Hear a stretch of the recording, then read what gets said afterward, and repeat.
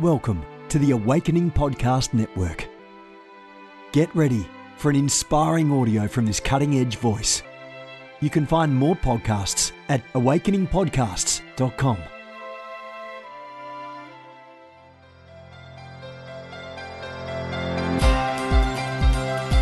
Welcome to Accelerate, the official podcast of the Ignite Prophetic Network. I hope this audio equips and inspires you to move deeper into the prophetic with greater accuracy and greater passion. Hey guys, Jennifer LeClaire here with you, Senior Leader of the Awakening House of Prayer Global Movement. Our headquarters are here in South Florida. Come on by, stop in and see us. Pray with us. Our services are at 10:47 a.m. and 1:30 p.m. Watch online at ahop.online. I'm the founder of the Ignite Prophetic Network. And don't forget, or should I say remember to get in on that morning prayer broadcast. It's heating up in there, 6 a.m. on Facebook, Periscope. You know the drill. I want to talk today about spiritual warfare. I promised you I'd come on as many times as I could this week to talk about spiritual warfare. And it's a real issue, and many people are absolutely losing their minds. But I must ask you a question. I must ask you a serious question, and I don't want you to get mad at me, all right? I want you to understand my heart in this question. I'm not condemning you. I'm not judging you. I've been where you are, most likely. You may have been where I am. Nobody's warfare is different. I mean, it's all relative. You know, some people can handle a lot of warfare and they don't flinch. Other people can only handle a little boo from the enemy and they curl up in a ball under the bed. So there is no, it's relative to your understanding of your authority, to your experience in spiritual warfare, how many past battles that you've won. It's all relative. But I will be remiss if I did not ask you this question. And the question is, are you bringing your warfare on yourself? Oh my gosh, did I really say that? Did I suggest that it could be possible for you to bring your warfare on yourself? Many of you are going through spiritual warfare. And quite frankly, I see some of you out there on Facebook and I'm like, man, you just opened the door wide with that judgment. In this season, for example, judgment is boomeranging on people, snap, crackle, pop. I mean, when you release judgment, you're criticizing, condemning people, judging people. I am watching judgment and criticism in this season. Man, it's like in the ground, full-blown harvest. Pop, just like that.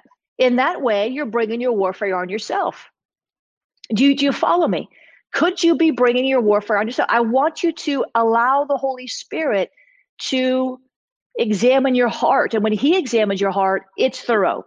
When we examine ourselves, sometimes we deceive ourselves. We don't see things in us that we see in other people. Have you ever noticed how easy it is for you to tell somebody else what they're doing wrong? They come to you there in warfare and you're like Job's friends. You say, yeah, you know what? This is your issue. Well, when it comes to you, when it comes to me, sometimes we have this tendency to think that we've done no wrong, that it's all the devil's fault, that he had no right, he had no authority. But the problem is many times we are giving him rights.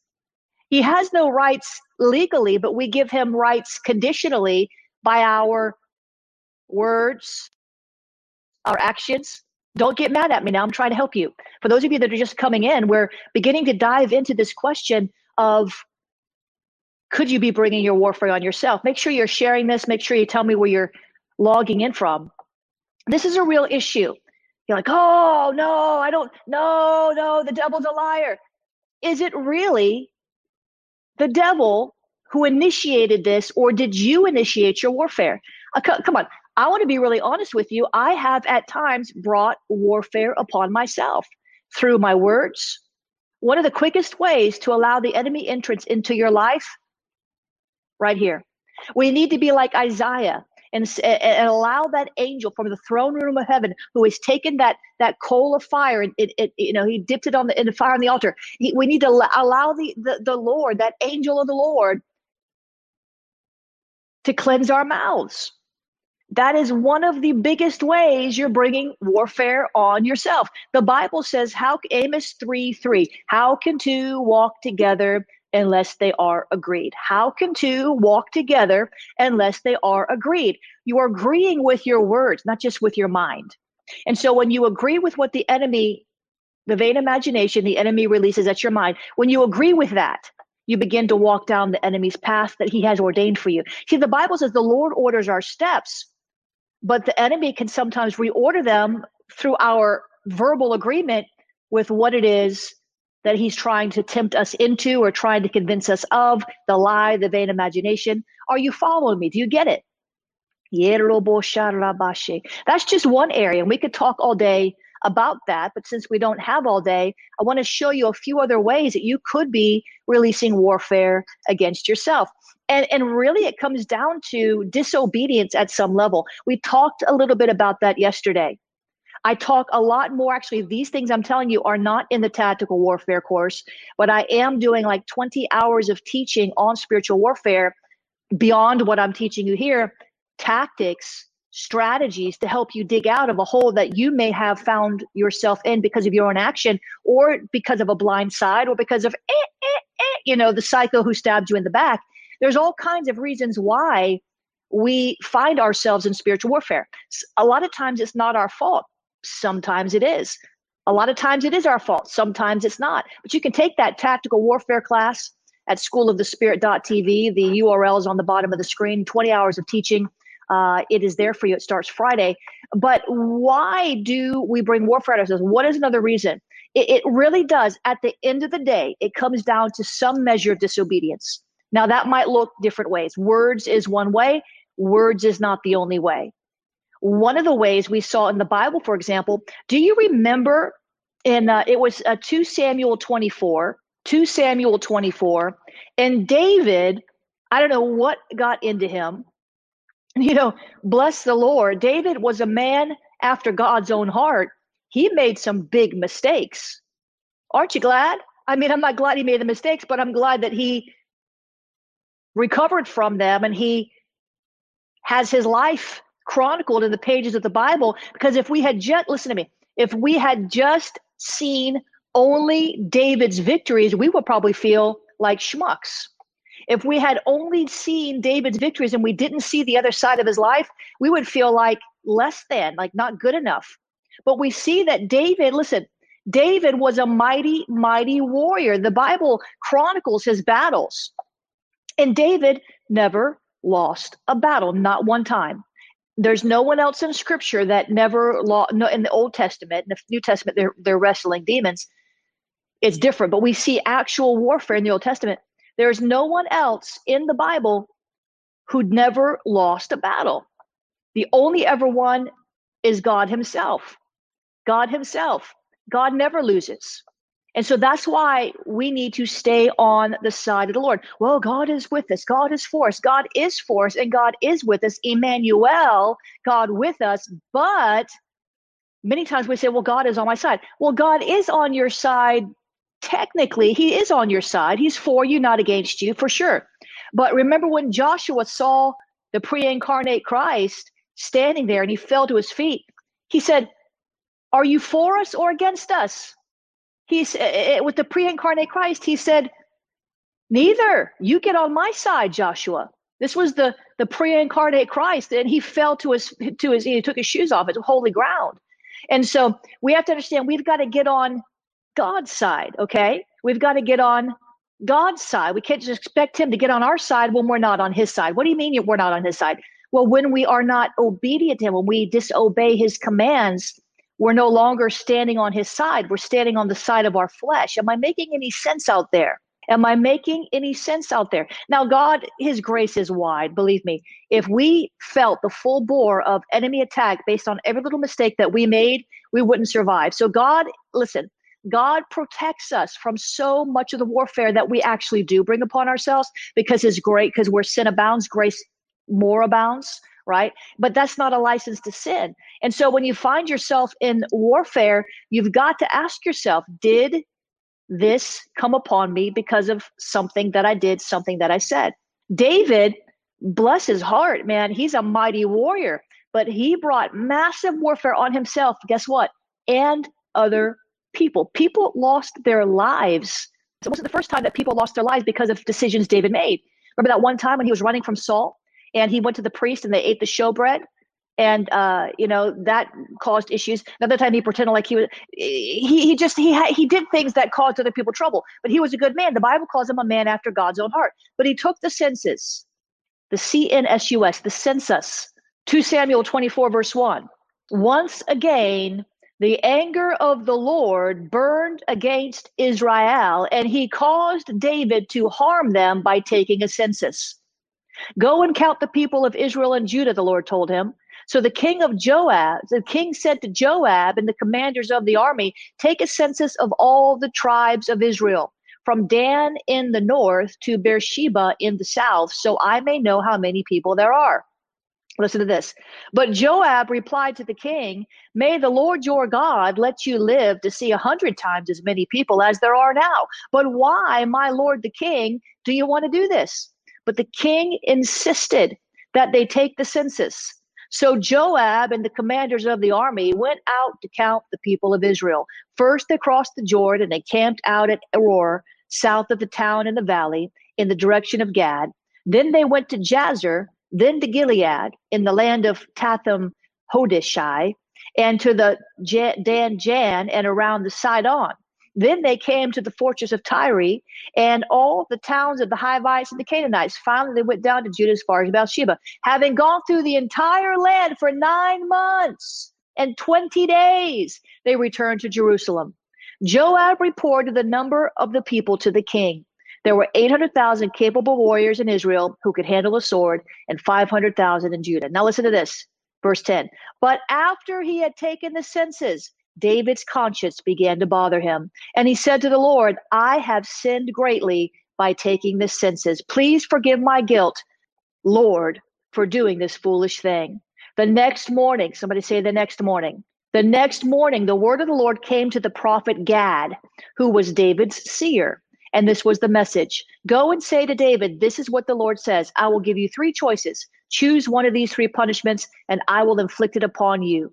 So Gad came to David and asked him, will you choose 3 years of famine throughout your land, 3 months of fleeing from your enemies, or 3 days of severe plague throughout your land? Think this over and decide what answer I should give to the Lord who sent me. Now, here's the thing. This warfare came on David and the people of Israel because he made a foolish decision. He brought this warfare on himself. So if David, the mighty man of valor, who led the mighty men, if he could bring warfare on himself, the man after God's own heart, who are we to think that we might not be at least partially responsible for the warfare that we find ourselves in? Now, I want to balance this. I want to balance this and say that the devil doesn't fight fair. And a lot of the warfare we get is not because of anything we've done. But you've got to at least ask when you get in the middle of the drama, the emotional terrorism of the devil. You have to be responsible and ask, Lord, did I bring this on myself? See, David's conscience convicted him. That is how closely he walked with the Lord. The Holy Spirit didn't even have to convict him. His conscience convicted him. Do you understand what I'm saying? And so sometimes when we get, this is what I do. When I get in warfare, I'm like, God, did I open a door? Because if I open a door, I can shut it with repentance. And that is the quickest way to win a battle, right? I mean, you can repent, then you've got your authority. It renewing me a right spirit, creating me a clean heart, David said. Creating me a clean heart, renewing me a right spirit, David said. And so once you do that, you're fully aware of what you've done. You repented. You can go pop, pop, pop, and just take the devil out. It's when you don't know what's going on that it's harder. And so we have to be able to examine our hearts, examine ourselves, like the Bible says, and begin to go forward. Let me back up here for just 1 second.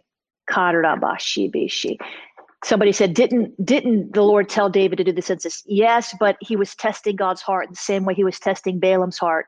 When he told Balaam, go ahead and go with the king, go ahead and go. And then later the Lord got mad at him because he was just testing him. It would be like as if Abraham didn't take Isaac to be sacrificed, even though the Lord did. He didn't really plan to sacrifice him, but if he hadn't gone, he would have been disobedient. There was a law in the statutes of Israel that said you do not take a census. And the reason why is because when you take a census, you are leaning on the arm of flesh. You're not trusting the Lord. That was the Lord's command. And so, we have to obey what the Lord says. And it was almost like he was testing David's heart. And David knew, but see, David had gotten, into that. So let's move on here to Joshua 9. How much time do I have? I want to remind you guys before I forget of the tactical warfare class, which starts on Friday. This is not the stuff I'm teaching. I'm teaching other stuff, tactics for warfare. That is 75% off. There's a price for it. Costs a lot to produce it, hours upon hours to put this together for you from several people. That is at schoolofthespirit.tv. And you can go there and get that right now for 75% off. Once it starts, that sale is over. I really want everybody to get in on this. I really do. This is tremendous. It took me 20 years to learn all this stuff. And I want to give it to you in 20 hours worth of teaching condensed with stories and everything else. You can bring your warfare on yourself. It's possible. How do we know that? How do we know that? Well, we see also in Joshua and the Gibeonites. Do you remember this? Joshua 9, verse 1. Let me see. Joshua 9, verse 1. Now, when all the kings west of the Jordan heard about these things, what things? That Israel was just stomping on the enemies. The kings of the hill country and the western foothills along the entire coast of the Mediterranean Sea as far as Lebanon came together to wage war against Joshua and Israel. Listen, however, verse 3, when the people of Gibeon heard what Joshua had done to Jericho and they decimated them, they resorted to a ruse. They went as a delegation whose donkeys were loaded with worn-out sacks and old wineskins, cracked and mended. They put worn and patched sandals on their feet, and they wore old clothes. All the bread of their food supply was dry and moldy. Are you catching this? Then they went to Joshua in the camp of Gilgal and said to him and the Israelites, "We have come from a distant country. Make a treaty with us." And the Israelites said to the Hivites, "Perhaps you live near us, so how can we make a treaty with you?" "We are your servants," they said to Joshua. But Joshua said, "Who are you and where'd you come from?" And they talked about how they came from a mighty long way and they packed all their bread and it was moldy and their clothes were worn out. I mean, they really put on a show. And then here in verse 14, the Bible says the Israelites sampled their provisions, but did not inquire of the Lord. So they looked with their natural eyes to try to, they looked with their natural eyes to try to discern if the truth was being told, but they did not inquire of the Lord.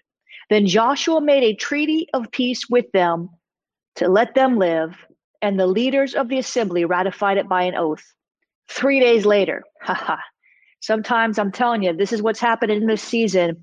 Stuff is boomeranging fast. Wrong decisions are coming back to haunt people fast. We've got to tighten it up. Somebody say, tighten it up. 3 days after they made the treaty with the Gibeonites, the Israelites heard that they were neighbors living near them. So the Israelites set out, and on the third day came into their cities, Gibeon, Kephirah, Beroth, and Kiriath, and Jearim. But the Israelites did not attack them because their leaders of the assembly had sworn an oath to them by the Lord, their God of Israel. Now, what essentially happened after that was that the Gibeonites found themselves under attack. And because they'd made an oath, because they'd made a covenant, Israel had to go fight a war that wasn't theirs. Are you following me? Israel had to go fight a war that wasn't theirs. It wasn't as if they didn't have enough ites to evict from the promised land. It wasn't as if they didn't have enough warfare. It wasn't as if they didn't have anything else better to do. But because they did not inquire of the Lord, because they'd used their natural eyes instead of their spiritual discernment, because they entered into a covenant too quickly. Are you getting this? Because they entered into a covenant that the Lord had not ordained, they were in warfare. So yes, you can bring warfare on yourself. And I can give you other examples, but I've given you two. And the Bible says by 2 or 3 witnesses, let every word be established. So we'll stop there because I want to begin to answer a few of your questions. I'm going to have to go pretty soon in order to get to the life group, which starts at 6:30. But you have to understand, you can bring warfare on yourself. You can. It's possible. And so I want you to be one that examines yourself. God bless you. I'll be back with you tomorrow morning with a prayer call right here, whatever platform you're watching. I'll see you then. Bless you. Thanks for listening to this podcast. If you want more information on Ignite, including the Company of Seers, the Lighthouses, the Company of Scribes, and everything we have to offer, visit ignitenow.org. That's ignitenow.org.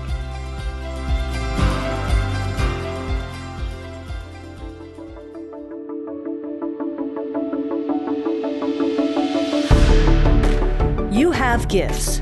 God expects you to use them. If you need training to school your gift, log on to schoolofthespirit.tv. You'll find training in spiritual warfare, prophetic ministry, prayer, seers ministry, writing, and so much more. Go to schoolofthespirit.tv today. You want to go deeper? Get equipped to overcome and walk in God's purpose for your life at Awakening House of Prayer's online campus. You'll experience an online family, preaching, teaching, and prophetic impartation for victorious living. We have over 1,000 members online, hungry for what God is saying and doing in the earth. Visit ahop.online today and join our family.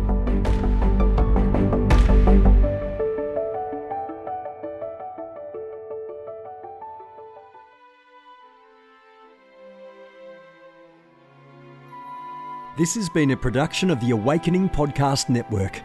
Jennifer LeClaire is the founder and owner of APN. Our heart is to inspire people and exalt Jesus with every broadcast. We're grateful for our advertisers and supporters that make these podcasts possible.